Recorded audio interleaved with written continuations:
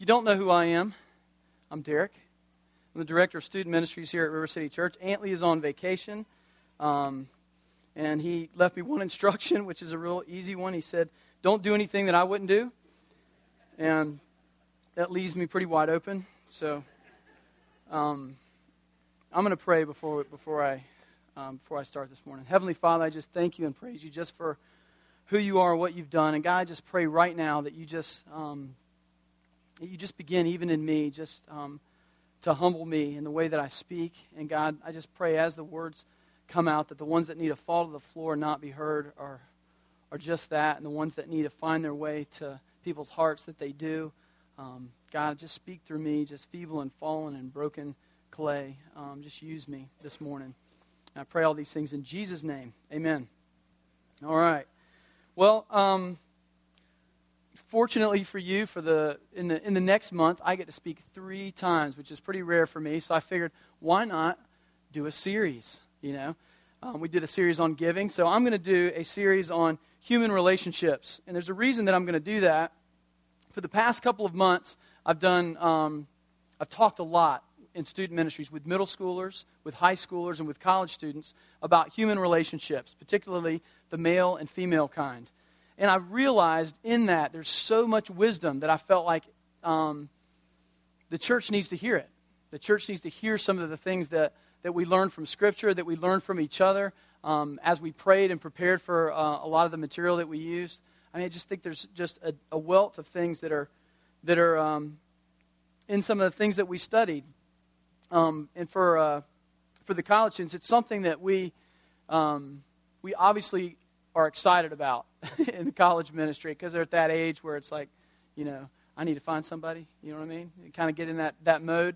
And we started out at the beginning of the series with like 20 students, and probably near the end of the series, I think that at the high point, there was close to 40 students there. So, I mean, you start talking about the male and female dynamic, people will start showing up. But particularly this week, what I'm going to be talking about is what do we expect, and from whom do we expect it? Like what are our expectations going into a relationship? Or what are our expectations inside of our marriages? Because many of us are already married in here. Some of us are hoping to be married, and some of us really don't care. But we all, in some way or another, interact and have this dynamic in relationships. Well, this morning, just to kick off the morning, I'm going to start out with a clip from Jerry Maguire. And who's seen Jerry Maguire? Yes. It's always good to see that you're using a clip that people will actually understand. You don't have to set up. Well, anyway, Jerry Maguire's a sports agent. And he kind of has an epiphany that he needs to do things a little differently. And he needs fewer clients and more personal attention. So what he does is he forms his own little company, or kind of gets booted out of his company. And in the process, he falls in like with Renee Zellweger's character, which I say he falls in like because he's not quite sure that if he's in love with her, and she's madly in love with him. And this particular scene is Rod Tidwell, his one and only client. He's having lunch with Rod Tidwell and his wife, and they're sitting there, and just watch what kind of happens during their little chat. Oh, you guys, I go to see this so-called black film the other day, okay? Honey, no more salt for you. The biggest game of the season's coming up. I don't want you dehydrated for Monday Night Football. Anyway, 20 minutes of coming attractions. All black films, all violent. And I'm talking about brothers shooting brothers. I hate you going to movies alone without me. Oh, baby. My Pisces queen. Oh, baby. I hate seeing movies without you. We won't do it anymore. Okay? Okay. Another one. Chi-chi bear. Baby. Baby. Oh, baby. Oh, baby. Baby. Oh, baby. Now? Oh, baby, now. Baby. She's going to have a baby. Well, I don't know if you kind of noticed what was going on in that clip, but for my purposes, Rod Tidwell and his wife were this perfect, loving relationship. I mean, you look at it, and it's so sweet. There's just something going on there. There's this passion. There's this excitement for each other. There's this perfection almost. in the relationship side of things. And then you look at Jerry Maguire and Renee Zellweger's character, I can't remember her name, but she's looking at him and he's kind of looking at her. It's kind of an awkward moment. They're kind of smacking and kissing on each other. And he's like, in his heart and in his mind, he's thinking, I'm definitely not measuring up right here. I'm not the guy that she really wants. And I'm not intimate enough. I'm not doing the things emotionally that I'm supposed to. And in her heart, she's looking at him thinking, I have settled. I have settled for something less than I'm supposed to settle for. I've settled for somebody that's in like with me, that has issues with intimacy, that it's just, and there's all these expectations, and they've seen this. They see this at lunch. They're looking at it, and it's causing this kind of distraughtness in their heart. And I don't know about you in relationships, but I've felt this way before. I've been on probably both ends of that spectrum. But for me, I've been married for 14 years, got 3 kids, been through a little bit here and there in my relationship with my wife. And I love marriage, but a lot of times you miss in certain areas. And things are not as they would seem from the outside. And with Beth and I kind of don't have a good filter. I don't know if that rings true for many of you. Like when I'm in public, I might say things that you shouldn't say. Like I already found out in the first service, I've said things that I shouldn't say. But I'm going to say them again for y'all because I have no filter. And my wife's not here, so I can say really what I want to. Usually I have her sitting there, and I kind of glance down, and I see the eyes kind of woo-hoo, like, don't go there. And I usually do anyway, and we talk about it later. But I lack a filter. So we go out, and we'll be in a conversation. I'll say something to somebody, about somebody, something I shouldn't say, and she'll kick me under the table, and I have no, I just am not subtle. Why are you kicking me in front of everybody? As guys will do. And then we'll get home, and then what Beth and I do many times is we take the person that we respect, them like somebody that we really respect, that would never do the things that we do, or at least we think. And she always uses John Piper. He's a preacher, just a great theologian that you would never think would do some of the dumb, stinking things that I've done. So she always says, do you think John Piper would act like that? Do you think he would do that? Do you think he treats Noelle like that? Huh? And so we go back and forth. I say the same thing to her. I've thrown it back on her. She kind of started that whole game. It's not my fault. But I'll say, do you think Noelle would do that to the children? Do you think she would chase them around the deal with the thing and do what you do?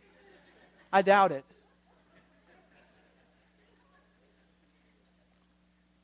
Yeah. It's so funny. We'll be watching things online. Like we watch a lot of Mark Driscoll and online, and he's a dude. It's just, if you ever watch and you want to see a dude, he is a dude. Like he's the way he carries himself. But then his wife gets on stage, and he is the sweetest, most loving and tender guy that you can possibly see. And when they kind of speak together, the whole time that they're interacting and doing kind of what Jerry Maguire's doing in this scene, she's poking me, going, do you see how he puts his hand on her knee like that and does the deal, the public display of affection? That's real.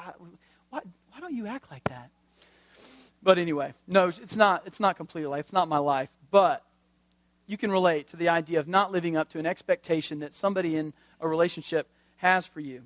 And we get this whole idea doesn't really, it's one of those things that we feel like it's natural, but we are inundated in the culture that we live in with this idea of romantic love being the be-all, end-all of all relationships. Now today, you're going to think that I'm downing marriage. And some of you think that I'm all about marriage, get them married when they're 20, 21, and ship them off. That's what we do at college ministry. We get them all married, because I've done tons of weddings in the last 2 years. It's like the college students come to connect. Next thing you know, they meet. Then I'm doing a wedding 6 months later. Y'all think that's all we talk about is get it married, get it done, and get on to the business of following Jesus. Well, that's kind of what we like to say, but there's a little more. I'm going to give you kind of an inside track on how we talk to students and what we say, because I think it's relevant for the church today. But we're inundated with this idea that romantic love is the be-all, end-all. Romantic love is an object of enormous power for the human heart and imagination, but it can be excessively dominant in our lives in the way that we think. And it shows in the world that we live in. It shows greatly in the world that we live in. I was looking at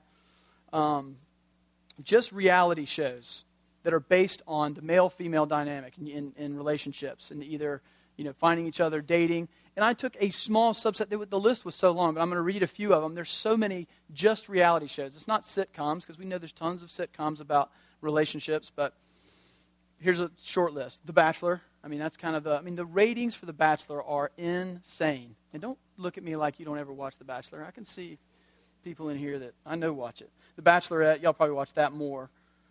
I don't know why. Blind Date. Y'all remember the show Blind Date? Anybody remember that? Goofy. It was on late at night. I'm a late nighter. Millionaire Matchmaker. Never seen it. Rock of Love. I mean, come on. I'm so glad I don't have VH1 anymore. It's ridiculous. Bret Michaels' version of The Bachelor. It's just total hedonism. Eliminate. Woohoo. That's Amore.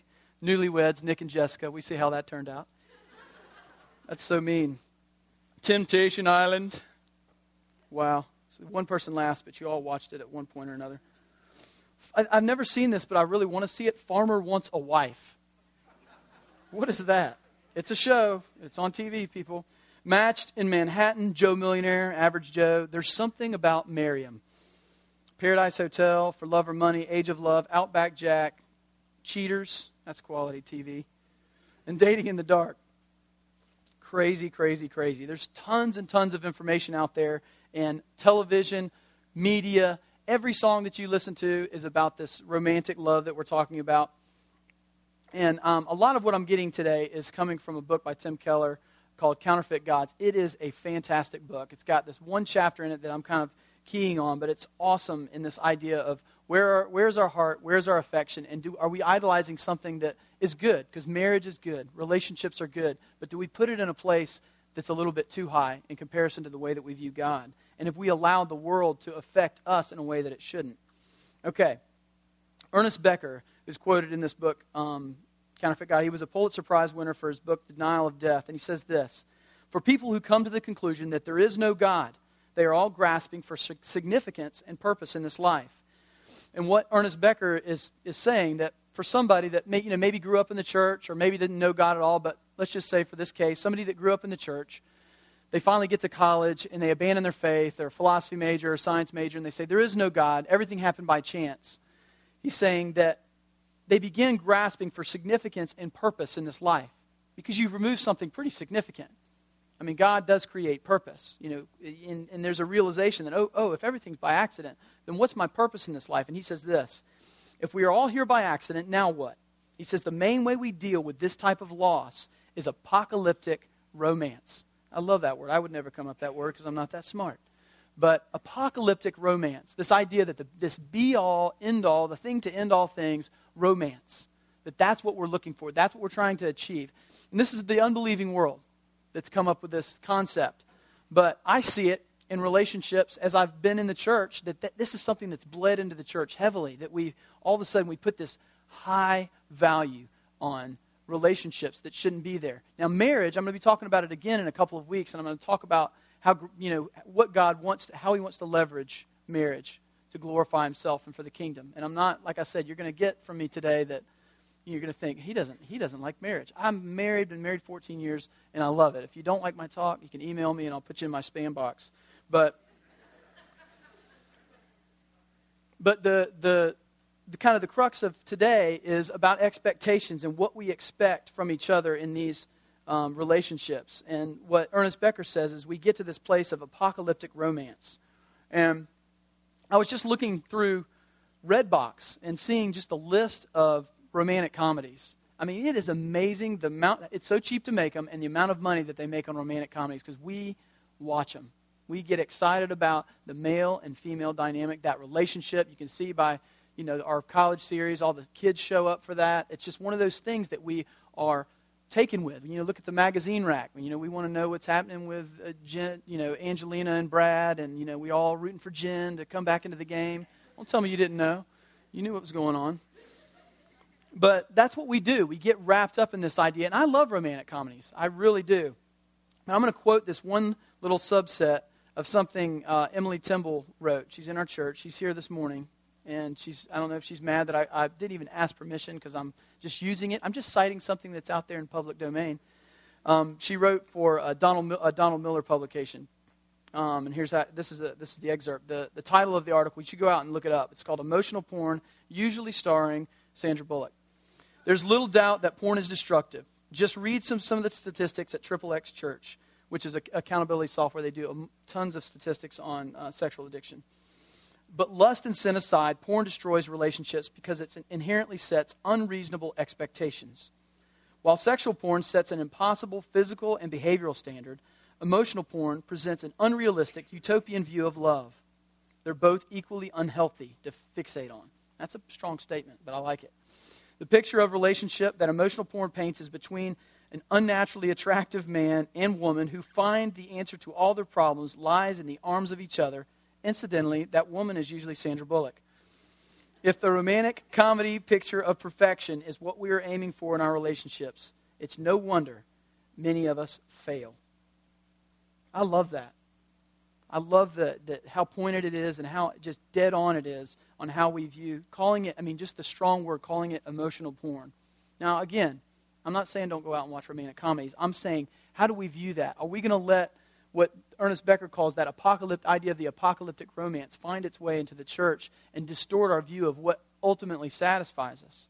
And who are you looking at in your life to say, I wish I had that. If only I had that. If this is the thing that makes them happy, then it will make me happy. You may be looking at people in the church, Aunt Lee and Laura, or even me and Beth. We got 3 kids. He's a youth pastor. He lives in Riverside, nice house. He seems like a sweet guy. Well, let me tell you, if you get inside the walls of my home, you'll see it's not the picture of perfection. Case in point, my wife was at the mall one day, and she is going through the center of the mall where they usually have those fountains, and there's a bunch of kids kind of tossing coins in the fountain, and Ella says, I want to toss a coin in the deal and make a wish or whatever. And Beth's like, I looks for spare change. We never have. If we have spare change, it's spent. I'm telling you, like that. We never have spare change. She's like, I don't have anything. Well, a lady behind her says, I've got something, and gives her the coin. And Ella's getting ready to toss it in. She goes, you gotta wait. You gotta make a wish. Proclaim your wish before you toss it in. And she reaches back and she goes, I wish my parents would quit arguing. As loud as she could. Oh.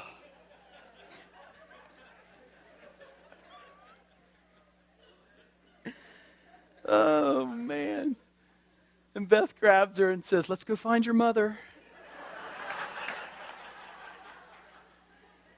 Oh.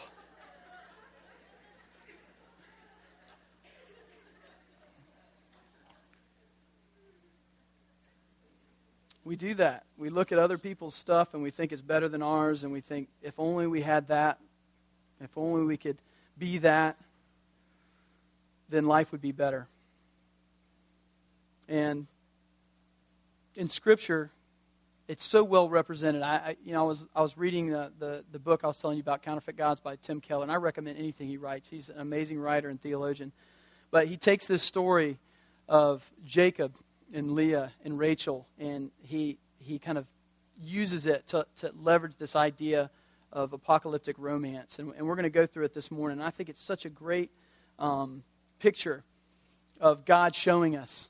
This is in Genesis, at the dawn of time, what can happen. All right, so Genesis 29, starting in verse 15, if you want to follow along with me. Let me just give you a little background. If you don't know who Jacob, Leah, and Rachel are, you've got Adam, and I'm not going to go through the whole deal. But you got Adam, and then you have the fall, and then you have Noah's Ark, and then that, God kind of restores things, and very quickly things get bad again, the Tower of Babel. Then you've got Abraham, who is the father of many nations, right? He has a son that's supposed to, start this whole Jewish nation called Isaac. Isaac has 2 sons, Esau and Jacob, right? And Jacob is kind of the key person in our story. So Jacob is at home. He steals his brother's birthright. If you know that story, you can go back in Genesis and read about it, how he steals his brother's birthright. Esau, his brother's kind of ticked off, and the parents realize that Esau is going to kill Jacob because he's very angry about the whole bowl of soup and him fooling him thing. So they say, you need to grab all your stuff and take off. You need to go hang out with your mother's brother, Laban, your uncle, and find your wife there, find your life there. And so Jacob takes off, and this is kind of where the story picks up in verse 15. All right. This is when Laban and Jacob kind of first meet, and they're talking, and they'd hugged it out, and here we go. Then Laban said to Jacob, because you are my kinsman, should you therefore serve me for nothing? Tell me, what shall your wages be? Now Laban had 2 daughters. The name of the older was Leah. The name of the younger was Rachel. Leah's eyes were weak, but Rachel was beautiful in form and appearance. Now I love that Scripture is real specific here. It doesn't say that Rachel is just beautiful. It says she is beautiful in form and appearance. So she's not just a pretty face. She got this whole deal going on. And Jacob, we'll see here, has noticed how hot she is. And it says right after that, Jacob loved Rachel. It's like immediately. I mean, it's like they first met. Jacob loved Rachel, and he said, I will serve you. She must have been hot. I will serve you for 7 years for your younger daughter Rachel. And Laban said, it's better that I give her to you than I should give her to any other man. So stay with me. So Jacob served 7 years for Rachel, and they seemed to him but a few days because of the love that he had for her. You talk about a smitten dude. 7 years. I could find the hottest, sweetest supermodel on the planet, and I could tell you, just from knowing my college students, there's no way in heck they would ever work for 7 years and wait for them for that. But he sees her, and immediately his reaction is, I love her. Her I love. I will do whatever you ask me to do. 7 years he's going to work for Laban. And that's what goes down. And he says, I love it. The Scripture says, Jacob served for 7 years, and it seemed but a few days. I mean, you're in love when it only seems like a few days. Time must be flying because you're looking at her every day going, it's going to be sweet. All right, we pick it up in verse 21. Then Jacob says to Laban after the 7 years, give me my wife that I may go into her, for my time is completed. Now, Scripture's a little bit raw here. I'll just go out and say it. This is a PG service. I mean, could you imagine approaching your future father-in-law that way? I know I couldn't. I don't know if any of you know my story. My father did a couple tours in Vietnam and almost shot me. So going to him saying, give me what's right. Give me your daughter and let me have sex with her right now. I mean, that's basically what that Scripture says. Then Jacob said, give me my wife that I may go into her, for my time is completed. So Laban gathered together all the people of the place and made a feast. That's what they did. That's how they rolled. But in the evening, he took his daughter Leah and brought her to Jacob. Uh-oh, what's going on here? They had a little feast. Laban said, have a little more wine, Jacob. Have a little more drink. Got him a little bit hammered. Sent him in his tent. And he sends his older daughter in there. The one that's not beautiful in form and all, bang in the pow. And he sends her in there. And this is the first instance in Scripture, obviously, because it's Genesis, of beer goggles. Because this is what goes down. So, in the evening, he took his daughter Leah and brought her to Jacob, and he went into her. And Laban gave his female servant Zilpah to his daughter Leah to be her servant. And in the morning, behold, it was Leah. What in the world? He wakes up, rolls over, and says, holy crap. Something went down that was not supposed to go down. And Jacob said to Laban, what is this you have done to me? Did I not serve you for Rachel? Why then have you deceived me? Laban said, it is not done in our country to give the younger before the firstborn. Complete the week of this one, and we will give you the other also in return for serving me for another 7 years. And guess what? 28. Jacob did so. He did it. 14 years. I'll do it. Okay. I know you duped me and made me marry your older, not so attractive daughter, but I'm going to go ahead because I am absolutely smitten with Rachel. See, Laban saw something. As soon as he saw Jacob, saw his reaction to Rachel, he said, I can leverage this. I see somebody that is sick in love and that has come out of somewhere where he's been beaten and battered a little bit. His mom loved him and she was now gone. Dad didn't really ever love him. And he's thinking, if I could just get her, if I could just have her, she would complete everything. Jerry Maguire, you complete me. If I could just have her this way, then everything, my world will be perfect. My world will be good. Everything will be set right again. And the author in this book, Tim Keller, calls this the cosmic disillusionment. And then you've got Leah, who's in the same boat. Jacob spends his life pining after Rachel, and Leah spends her life. If you read on in Scripture, and I encourage that you do, she ends up in this boat always wanting Jacob's attention. And she has children. God blesses her and lets her have children, where Rachel struggles a little bit. And she says, maybe now, after each child, maybe now Jacob will love me. Maybe now he'll love me. And it's this disillusionment that's where satisfaction comes from. That's where everything comes from. And Jacob had it so bad that he blew 14 years of his life. And so many of us, this cosmic disillusionment, so many of us are in this boat where we, to put it frankly, we go to bed with a Rachel and we wake up with a Leah. And I don't mean that harshly, and I'm not trying to knock marriage, but if you've put all of your hopes and your dreams and everything in a relationship, I can guarantee you, I mean, the married folks in here can attest to some of it, that you get into the deal and you realize that they're imperfect just like you're imperfect. It's amazing that God uses marriage to sanctify, because you've got two sinners. And so let's take a couple sinners, we'll stick them together, put them in a house, let them have kids, and see if everything's great. Shocker! Not always rainbows and lollipops, right?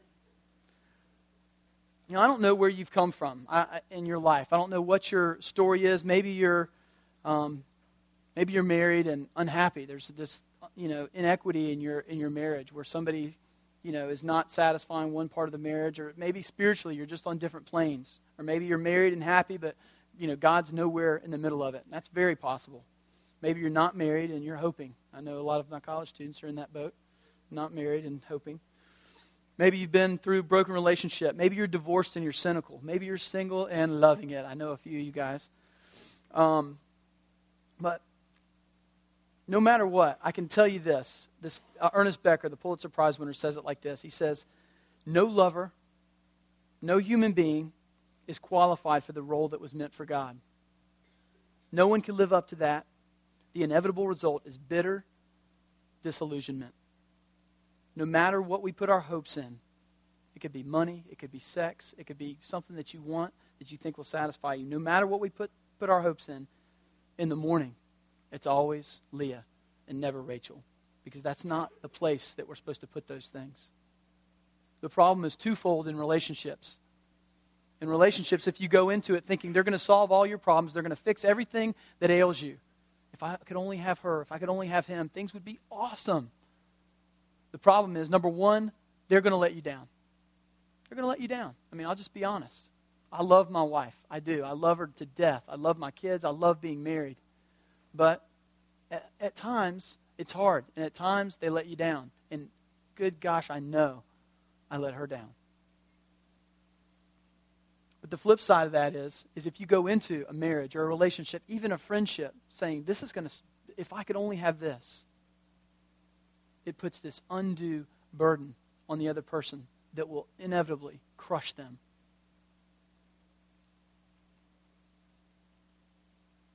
C.S. Lewis says this. I love this quote. I might say it twice. If I find myself a desire which no experience in this world can satisfy, the probable explanation is I was made for another world, something supernatural and eternal. If I find myself a desire which no experience in this world can satisfy, the probable explanation is I was made for another world, something supernatural and eternal. Scripture says we're foreigners in a strange land. We weren't meant for this land. Things are going on outside in the world. We're placed smack dab in the world. And I think we're supposed to engage culture, but we have to be real careful about the way that we engage culture, the way that we view romance, the way that we view relationships, because we could find ourselves in a relationship, boyfriend, girlfriend, we can find ourselves in a marriage expecting things from our spouses and from the people in our lives that was never meant to be expected from them. And I'm not saying this is giving you the license to be a dirtbag in your marriage. Well, don't expect that from me. That's not what I'm saying. I'm saying all of our hopes and our dreams were meant for something else. Totally meant for something else. I'm not going to lie. I know what it feels like to want to be picked, want to be chosen, I mean, the beautiful thing about relationships is somebody decides to pick you. Somebody decides to choose you. And you want that. I want to be picked. I want to be chosen. I want somebody to say, out of all these people, I picked you. Out of all these people, I picked you. I don't want her. I don't want her. I want you. I don't want him or him. I want you. You want somebody to sacrifice for you. You want somebody that's willing to die for you. You want somebody that's willing to go great lengths for you. It feels good. It satisfies something in our soul. It gives us something that's unexplainable. I mean, it's no wonder that the world's latched onto it and said, man, this is what we need to go for. But we're missing it just a shade. We're missing it just a shade. I'm going to read a poem that my wife wrote to my daughter when she was born, my daughter Ella. It goes like this. Sweet daughter, I know a secret. Listen as I tell it to you. The secret is to your fulfillment in life. I promise you it's true. You must find a man who loves you, one who will never leave. Forget what the rest of the world says. Trust me and you'll see. You need a man to rescue you from every trouble that you have. One who listens to each word you say and wipes tears away from you when you are sad. A man that looks into your eyes to say there's none like you. A man whose main objective is to love you through and through. The world will tell you, Ella, the answer is not a man. Well, don't believe a word of that. I've experienced it firsthand. A man can bring you joy no matter what you're going through. A man can carry your burdens and teach you what's right and true. Without a man, you can do nothing that will count eternally. And life's emptiness will crush your soul without a man on which to lean. Oh, one last thing. When I say a man, I refer to only one. He's your hero and your Savior. It's Jesus Christ, your Son. I cannot promise a life without pain or troubles only few, but with Jesus, you can face anything. I promise you, it's true. Now, there is somebody that's picked you, that's chosen you, that said, I want you. I want you. Who's sacrificed not just a little, but sacrificed everything for you, laid everything down for you. While relationships are good and God ordains them and says they're wonderful, if we put them in a place that's above where Jesus is supposed to be, we're setting ourselves up to be crushed. Let's pray.